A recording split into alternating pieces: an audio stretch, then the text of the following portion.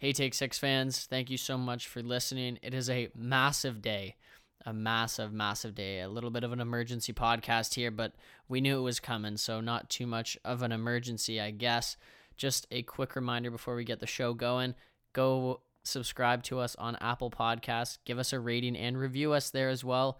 It's very helpful with the algorithms, and to be honest with you, we like your feedback. It really helps us out. We're also on Spotify. You can find us there, and we have a website, take6.org, where we post articles, our podcasts, everything like that. We've also got Instagram, Take Six Podcast, Twitter at Take_6, and Facebook, Take Six. So please reach out to us, follow us there. Don't hesitate to chat. Let's get into it. Welcome to the Take Six podcast. What up? What is up? Thank you guys so much for listening. I'm going to say it one more time. Thank you guys so much for listening. I'm your host, Hunter Surplus. I'm doing this one solo today. Like I said at the top, it's a bit of an emergency podcast. Kind of knew it was coming though, because either Nylander's on the team or he's not. He signed a 6-year deal worth an average amount of $6.9 million. This year, though, he's getting paid $10.2, and I think that was the key to getting him, to be completely honest with you. I think that was the key to keeping him happy, because initially he came out of the gates running real hot, saying, I want $8 million from you guys. 8 years, $8 million. That's massive. That's a huge contract right there. It makes sense why we didn't give it to him. It really does. We got to keep this team going. This young core has to, stay put. And if we stay put, we have an extremely, extremely high chance of winning a cup. Maybe not this year, maybe not next year, but when all of these guys are 24, 25, 26, they got a little bit more meat on their bones. They're a little smarter. I can't even see how some of these guys are going to get smarter. They've been playing together for 4, 5, 6 years. I don't know how any team can stop them. Now, as good as it is to have Nylander on the team and signed for this long, is that the drama surrounding him not playing and not having a contract done is over. All the media scrums, all the tweets about the Leafs, everybody's Instagram page, other Instagram stories, the insider analysis was all Willie this, Willie that. And I was kind of sick of it. I was sick of it a month ago. I was sick of it 6 weeks ago. I was sick of it once the season started, because a lot of these professionals do, whether it's in basketball, soccer, football, baseball, hockey, they like to have the season have meaning. They like to get their deals done in the off season. And this is exactly why. This is the perfect example of why these guys like to get their stuff done in the off season, because it has overshadowed everything. I put out an article right when the contract was signed, right when I got that notification on my phone. I put out an article saying, this is what you've missed. And there's been a lot of things that have been somewhat overshadowed by Nylander and his stubbornness. We've seen Matthews break a record that was held by Wayne Gretzky. We saw Riley break a record held by Bobby Orr. We saw we're seeing Marner on pace for 113 points this season, and we're seeing a Vezina-like campaign by Frederik Andersen. This has been one of the most successful seasons in the Leafs franchise history, one of the most talked about, one of the most anticipated seasons in the Leafs history, in Toronto sports history. We couldn't stop talking about this Swedish guy who wanted $8 million. Now, do I blame them? No. How could I?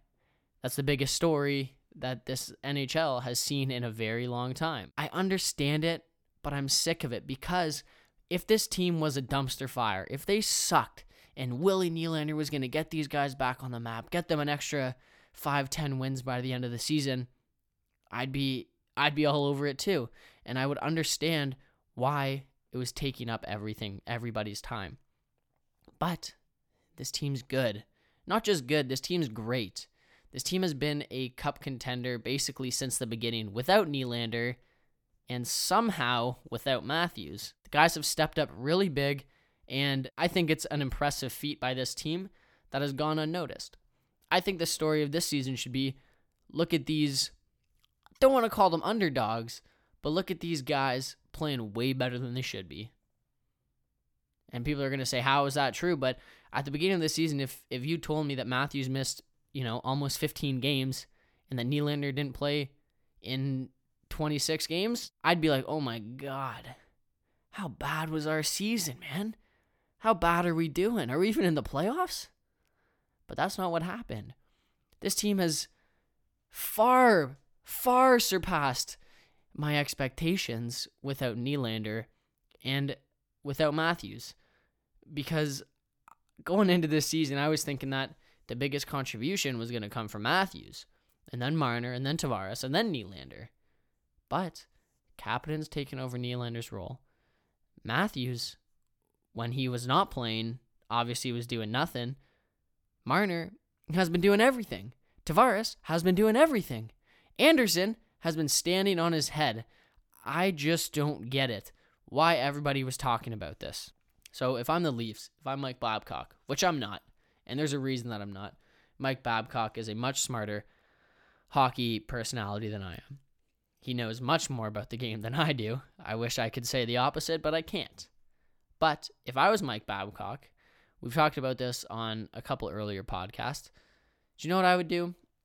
I would delegate Nylander to the third line. I don't care if you're getting paid $10.2 million. You're playing with Kadri and Connor Brown.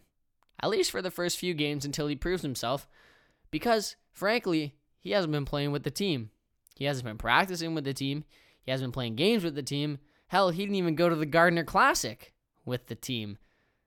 You're not part of this team quite yet, Willie. I'm not going to demote you all the way to the fourth line.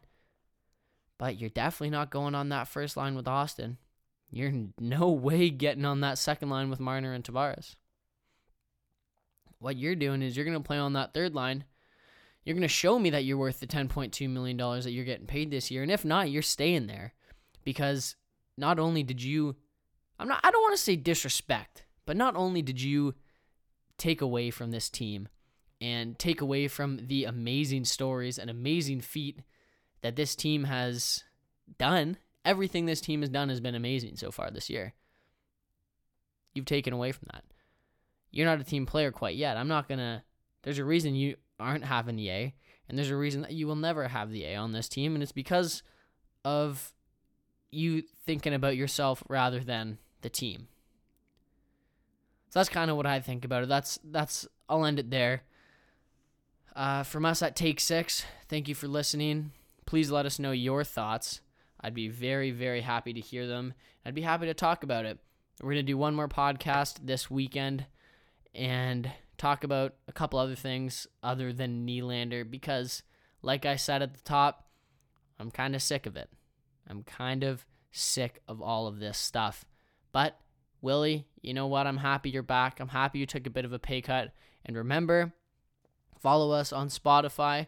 Subscribe to us on Apple Music or Apple Podcasts. Subscribe to us on Apple Podcasts. Give us a rating and review there. We've got an Instagram, Take6 Podcast. Give us a follow.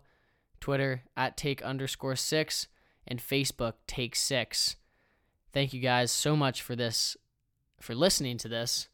Have a wonderful evening and enjoy the Willie celebrations because I know I will.